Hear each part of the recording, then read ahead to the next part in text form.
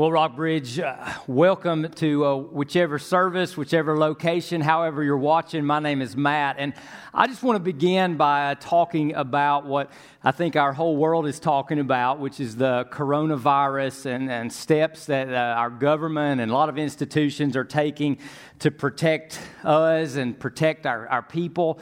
And so at Rockbridge, we're trying to walk a fine line, which is we take this very seriously, but we can also take it seriously without being enslaved by it or fear.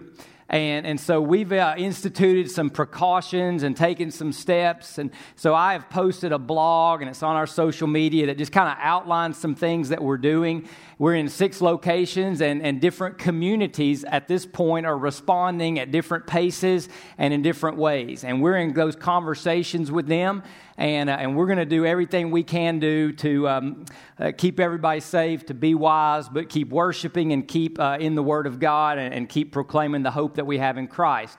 So effective immediately this weekend, starting on this Sunday, we have an online service opportunity that's available, and you can find the link for that on our website, www.rockbridge.cc. You can interact. There'll be a pastor that hosts it. You can submit a prayer request. It's very interactive, very, very user-friendly, so you can take advantage of that.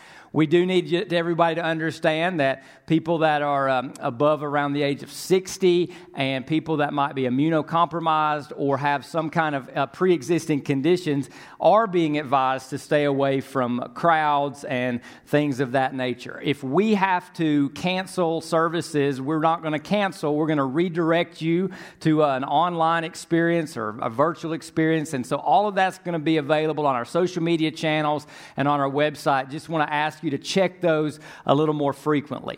So, but here's the bottom line. No matter what we have to do in response to this, we also have an opportunity in this, because we have the total answer to what people are already talking about. There's never been a time that I can remember in my life where you can ask this question and it won't feel weird or awkward or odd. Hey, what do you think about dying and death? Because it's making us all think about it, right? And guess what? Whether we meet virtually or physically, we have the answer to that question. We have the hope beyond whatever a virus does. We have a hope that goes past the grave. And that's what we get to talk about. And that's what we get to help our friends and neighbors deal with, not with a spirit of fear, but with the spirit of love and hope. So let's be the church for such a time as this. All right, Rockbridge, all locations, 6 locations, one church, multiple locations, multiple languages. We're going to jump into our part 2 of our series, 30 Days to Live. If you missed last week, I would just encourage you to take advantage of being able to go onto our website and listen to that or watch that, these messages are definitely going to build. But let me just ask this question, like for married couples here, you can point or you can raise your hand. Who gets the last word in your marriage, right? Yeah, exactly, right? Yeah, guys, you better keep your hands down, right? But in any, have you noticed this, in any relationship, there's always this sense of who gets the last word and who really gets the last word. And you know what I mean by last word, kind of the final say, whether it's where we go on vacation or what we eat or what movie we go to or what color we paint the walls. You better let her raise the hand on that one, guys. But everybody understands what I'm talking about. In your job, there's somebody that gets the last word. When you make decisions, there's someone whose word you kind of give a little more weight to than other people. And so when we think about the last word, we really think about who has the final authority, the final say, whose voice counts the most or we hear the loudest. Now, when it comes to the topic that we're talking about, which is death, all of us here today want to believe something. We do not want to believe that death gets the last word. There's not a single person that wants to believe that. And so that's why, as we talked about last week, we will avoid talking about the D word. We will try to push it and postpone it. We don't want to go there. We just don't want to talk about it. We'll even believe certain things about this word that will make us feel better. Whether those certain things are true or not is irrelevant. If we can convince ourselves that, hey, after death, everybody just kind of goes to a good place, or, after death, we just sort of cease to exist. That's called annihilationism. We just sort of believe things that sort of make us feel like this doesn't really have the last word. But then sometimes we'll live and betray that, and we'll live as if, well, it really does get the last word. And so we're going to talk through that, because here's what I said last week. Thinking biblically or correctly about death can actually be life-giving. Thinking biblically about death can be life-giving. And so what we're going to talk about today is a truth that is very, very powerful, and this can be true for you. This statement that death does not get the last word, will not get the last word, can be true for all of us. And so let's unpack that. And we're going to go to the book of 2 Timothy, and we're just going to hang out in chapter 1. And let me give you a little bit of background. In 2 Timothy, the Apostle Paul is writing this to his protege, Timothy. And Paul is facing his own imminent death. He's in prison. He will never get out of this prison, and he will be persecuted or martyred or killed for being a Christian. And his young protege, Timothy, is sort of watching his mentor in prison, his mentor facing death. And Timothy is sort of surrounded by fear. And we'll unpack what his fear is. But Paul, who's facing death, Paul, who history tells us is going to die shortly after he writes this letter to his protege, Timothy, Paul is going to talk about a life, an opportunity where death is not going to have the last word in Paul's life.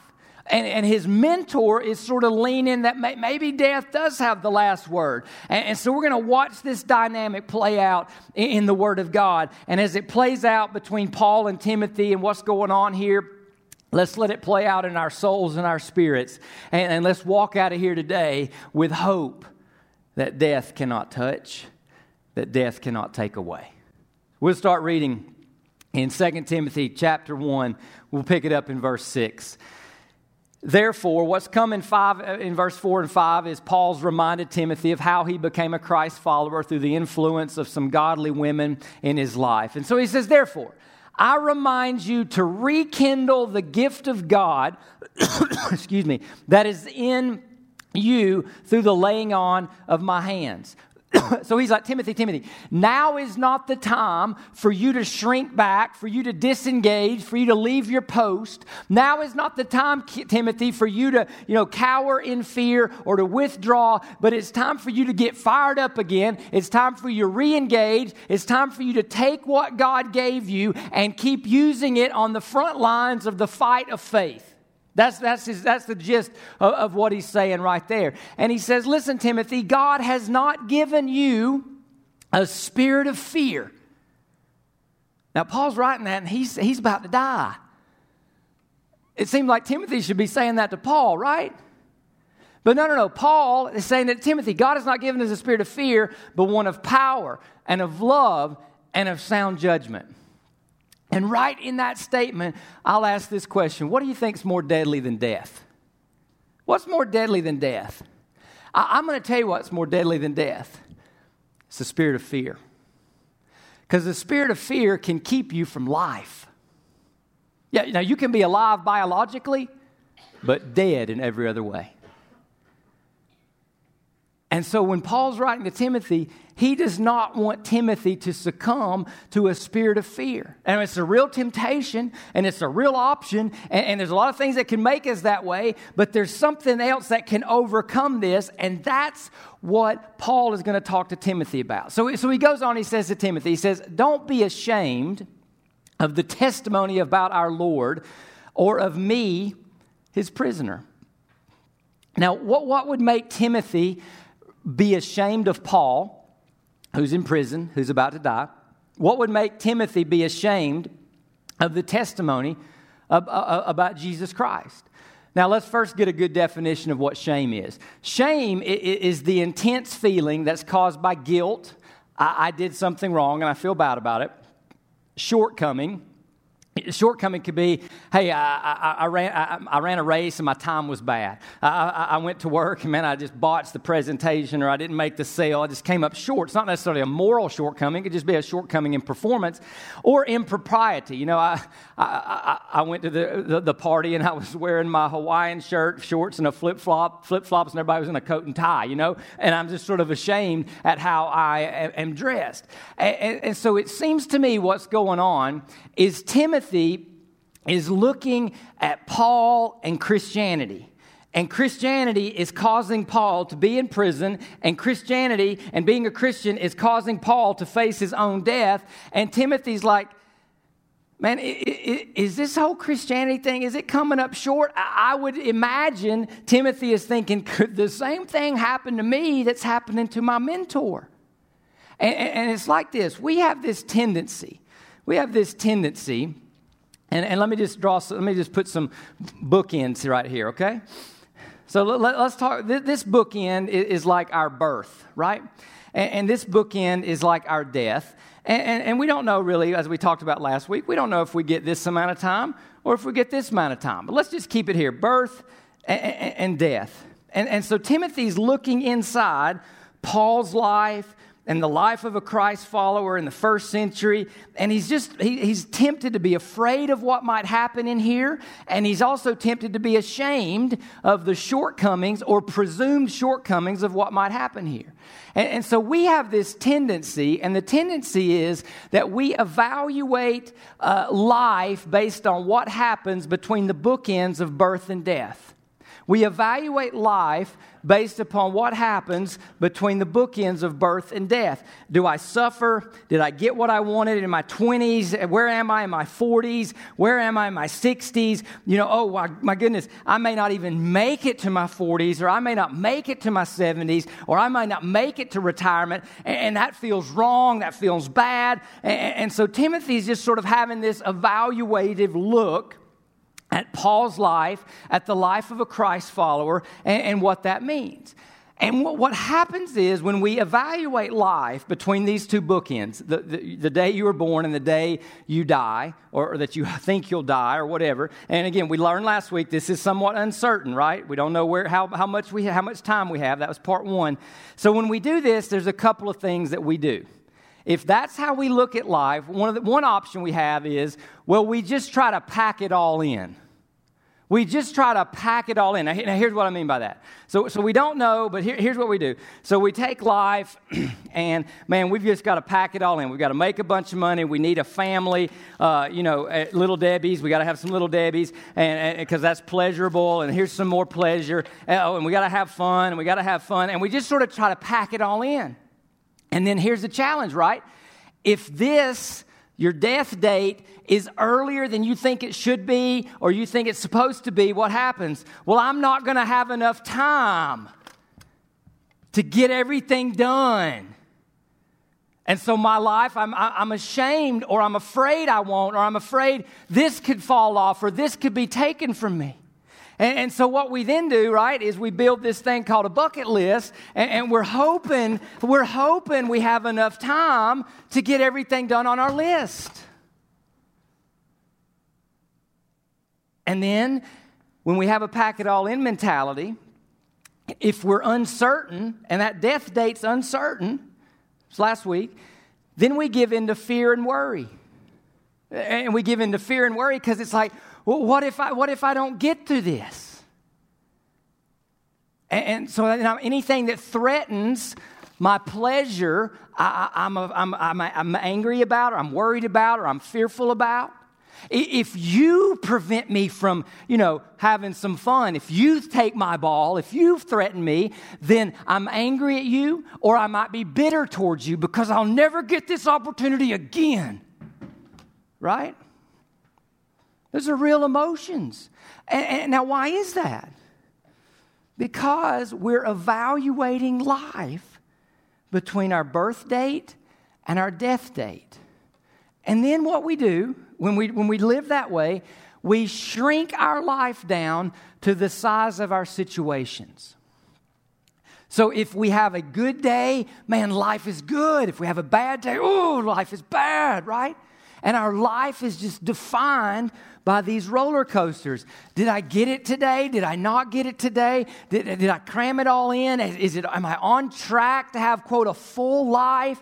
And then, you know, sometimes people blow things out of proportion. You know, sometimes people make everything as a drama for them because what if, and it's just, we're in bondage to this bookend mentality. And it's really, here's the challenge though, it's really ultimately a dead-end path. And now why is it a dead-end path? Because eventually we bump up against this. And we can't take this with us. And we may not have gotten as many of them as we wanted because our date was a little closer than we had hoped. And so that's just a dead-end way to live. But that's sort of the tension that's emerging in this dynamic between Paul and Timothy and what he's fearing and what he's ashamed of, or is he ashamed? And so Paul is course correcting. Paul, who's coming up pretty close to this date right here, right? And so he gives Timothy an alternative. Chapter 1, verse 8, he says, Instead of being afraid, instead of being ashamed, instead of evaluating Christianity by my imprisonment and my pending death and the fact that you're a pastor, Timothy, and you're a Christ follower, Timothy, and the same thing that's happening to me could happen to you, you just don't know. Instead, he says, share in suffering for the gospel, for the good news of Jesus. He says, join me in this. Now, that doesn't sound like a great invitation, does it? I mean, hey, come to the party. I like that. Because anybody that wants to suffer in this little compressed time between birth and death, you question are you in your right mind? But he says, share in suffering with me. Share in suffering for the gospel. No. We're supposed to have comfort and convenience and pleasure and fun and achieve and do and go and have fun. And I just don't see suffering on my bucket list, Paul. But that's what he says. He says, share in suffering. Relying on the power of God. And he's going to unpack what the power of God is.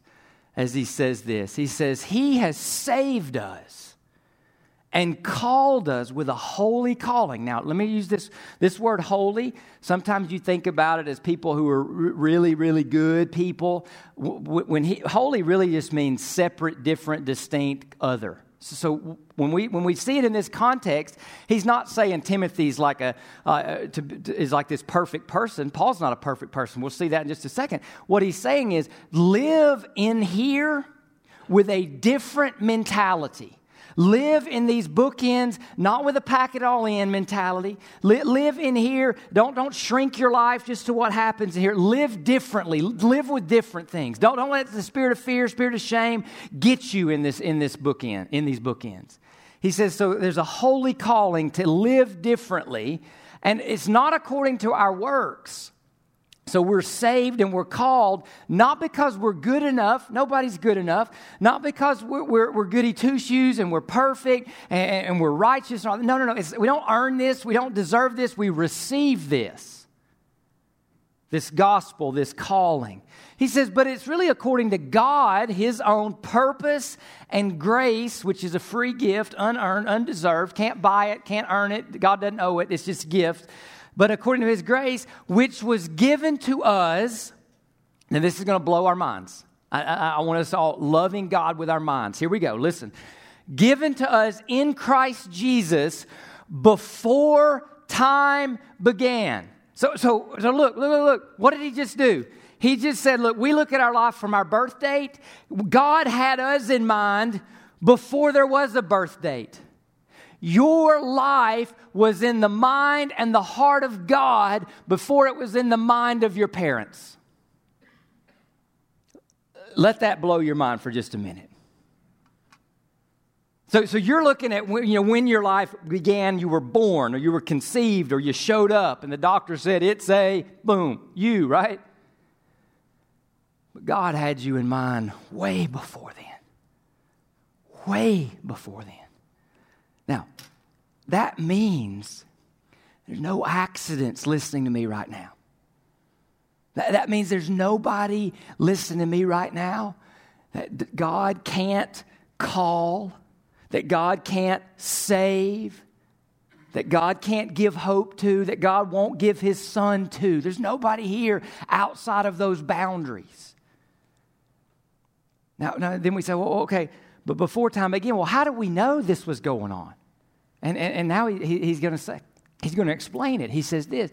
He goes, this has now, what he's just been talked about, saved, called, before time began, gift of grace in Christ Jesus. This now has been made evident, and we get the word evidence, through the appearing of our Savior, Christ Jesus, who has abolished death. Would everybody say abolished death on 3? 1, 2, 3. Abolished death. You'll never lock eyes with someone who would not want to know that. Ever. Because we would love to believe what? That death doesn't have the final word. And that's what Paul's saying. But look what he's saying. This is not based on a feeling. This is not based on some guy got in a room and came up with a theory. It's on evidence. Hard, actual, factual evidence. So he says this has now been made evident through the appearing of our Savior Christ Jesus, who has abolished death and has brought what? Life and immortality to light through the gospel. To light through the gospel. To light through the gospel. So something that was not known is now known, which is to say, there's more to our life than just a birth date and a death date. There's something that precedes your birth date in the heart and the mind of God, and there's something that comes after or precedes your death date. I got to think about that for just a minute, right? Because we're just not accustomed to living that way or thinking that way. And then a little virus shows up in here and forces us to do some thinking, doesn't it? A helicopter crash in Calabasas, California shows up in here. An unexpected tragic funeral shows up in here. And suddenly, this seems kind of small and insignificant. And suddenly it's like, is this all there is? God's like, no, this is not it. There's more. And so in Paul to Timothy, you hear kind of this invitation to a holy life, a different kind of mentality, a different kind of mindset. And it's enabled, and this is the power of God. And it's to live called and connected to a greater story. It's one authored by God. Now, see, when I say greater story, I mean a story greater than birth to death. See, if you're writing your story, this is all you can control and this is all you got, right? In between these bookends. And you'll want the bucket list and you'll fear the virus and you'll fear death and you'll fear somebody getting in your way because you've only got one life to live and you don't want to miss anything, right? You'll do all that. But there's a greater story that began before you were born and God had you in mind, and one that continues afterwards, after you die. Now, that's the story of that he's talking about when he's talking about the gospel. When we say gospel, what are we talking about? Well, it's the story of God. Okay? God authored something. He made creation. That's you and me. That's the air we breathe. That's the stars we'll see. That's the sun. That's the earth. That's the rotation. That's H2O. That's nitrogen. That's atmosphere. That's the biological cycle. That's all that stuff. And it's perfect harmony. And then we rebelled against God. Adam and Eve did. Matt Evans did. All of us rebelled against God. We said, we'll do it our way. And that caused a fall. And that fall introduced a bookend that God did not originally have in mind with us. And that bookend we call death. And then God said, well, I had this all in mind before this happened. And so I have this in mind. And so what does he do? I'm going to rescue them by Jesus. And so God sends Jesus, okay, to live in here, to live in this, okay? To taste what we taste, to experience temptation, to teach, to show us what it's truly means to be a human being in a relationship with a God. And then Jesus tasted death for us. And they put a big stone and sealed it, right? And put guards around it when they buried him. And it's like, well, he's just like the rest of us. Death's his dead end. Death, he had a birthday, Christmas, he had a dead... And then on Easter, that stone got rolled away. And Jesus says, anybody that gives me the steering wheel of their life and trusts me and says yes to a holy calling and says yes to salvation by grace through faith, death is no longer a dead end. It's just a milestone on the journey. Amen. Who doesn't need to hear that? Who doesn't need to know about that? And then God says, look, one day I'm going to restore everything. I'm going to start doing it now, but there's always a not yet.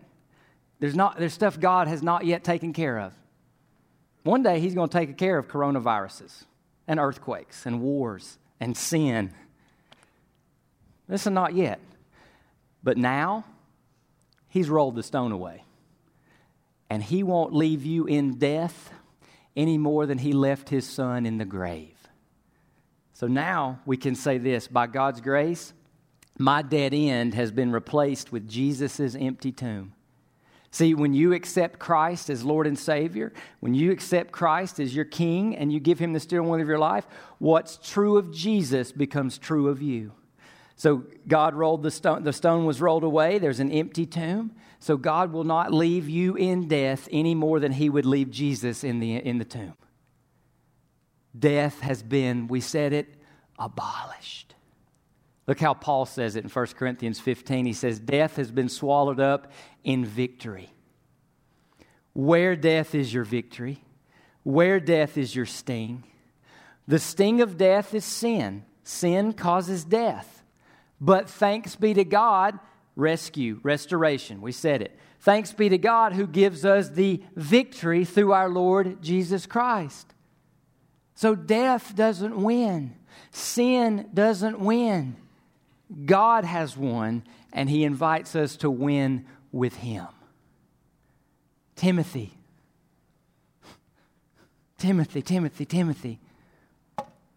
Don't look at it the way everybody else looks at it. Don't evaluate it by, I'm in prison and I'm going to die. I'm not going to die. Because he rolled the stone away.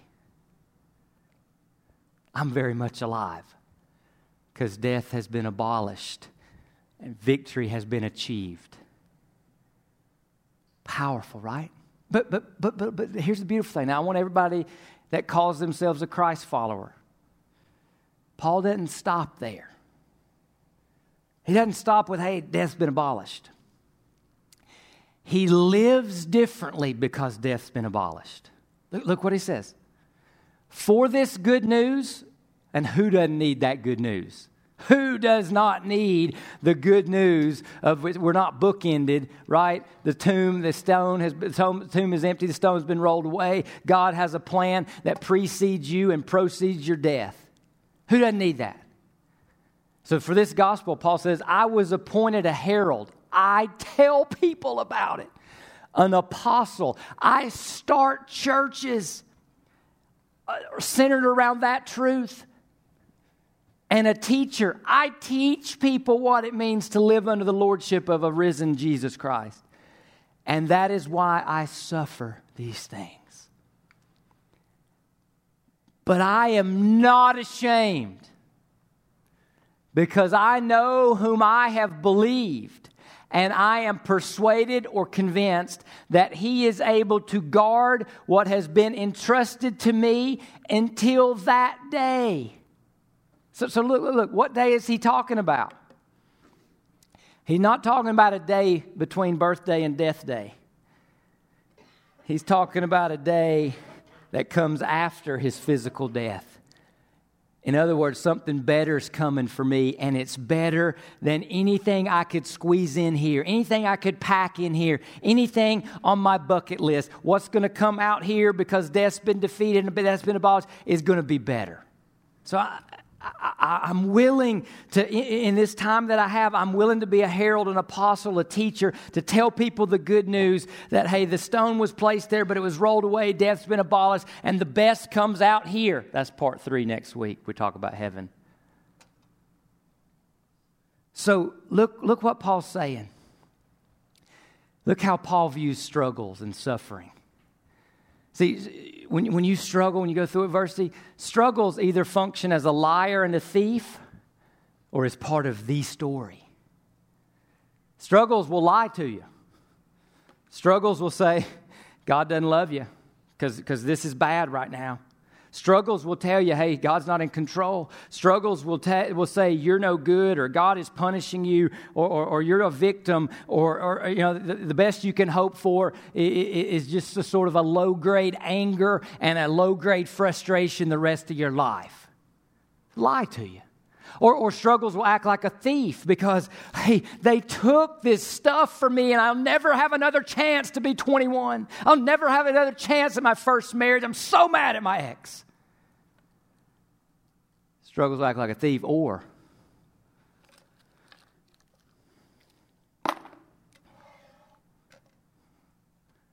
just part of the story. And the best is yet to come. The best is yet to come. Prison didn't take anything from Paul. Death by Nero didn't take anything from Paul. They were just part of the story. And the best is always yet to come. So Paul says, you know what I'm going to do? I'm going to serve God. I'm going to serve in the story of God. See, most of us, you know what our mistake is? Most of us want God to serve our little bitty story. God, help me. Come on, God. We want God to serve us in our story. And God's like, no. I've got a story in mind that was before you got here. And I've got a story that continues, after your death date. And if you're in Christ, I've rolled the stone away and I won't leave you in death any more than I left Jesus in the grave. And most of us, you know what we're asking God to do? We're saying, God, would you postpone my death date? Postpone my death date so I can get as much done, as much in right here. And you know what Jesus says? I'm not as much interested in postponing your death date because I've overcome your death for you. Right? Now, in all of that, let me step back just a minute, okay? We have to walk through this life with wisdom. So there's a difference between a spirit of wisdom and a spirit of fear. Okay? Yeah, it's wise. It's wise to do certain things in here. Take care of your body. Wash your hands. It may be wise to, for a season, not be around large crowds. You know, God in here, God may call you or me to be a missionary in a foreign location. And it's risky to do that. But it may be wise to have like evacuation insurance. God may say, go work among the African peoples that have high incidences of HIV. And that's a risk. And don't be fearful. But the wisdom might be, well, wear gloves or wear a mask around. I mean, there's wisdom, but fear doesn't have the last word because death doesn't have the last word. God has the last word. Now, I'm going to ask everybody a question in just a minute, But before I ask you this question, I want everybody to write down a name. And it could be your name. And here's what I want to ask, okay? Who do you know that needs to know what you just heard? Who do you know that needs to know death has been abolished? Victory in Christ. Some of you, it may be you. And you need to give Christ the steering wheel of your life. You need to say, yes, Jesus, save me, be my Lord. My life is in your hands. Some of you have family members, have friends. And I just want you, write their initials down on your bulletin, on your next step card, doesn't matter, on your hand, doesn't matter. But would you pray for them? And pray that God would give you an opportunity in this season, and we're coming close to Easter, in this season, give you an opportunity to share some good news or invite them to a church experience with you. Just write down some initials, and if it's your name, maybe you need to have a conversation with one of our team members, our pastors, our ministers.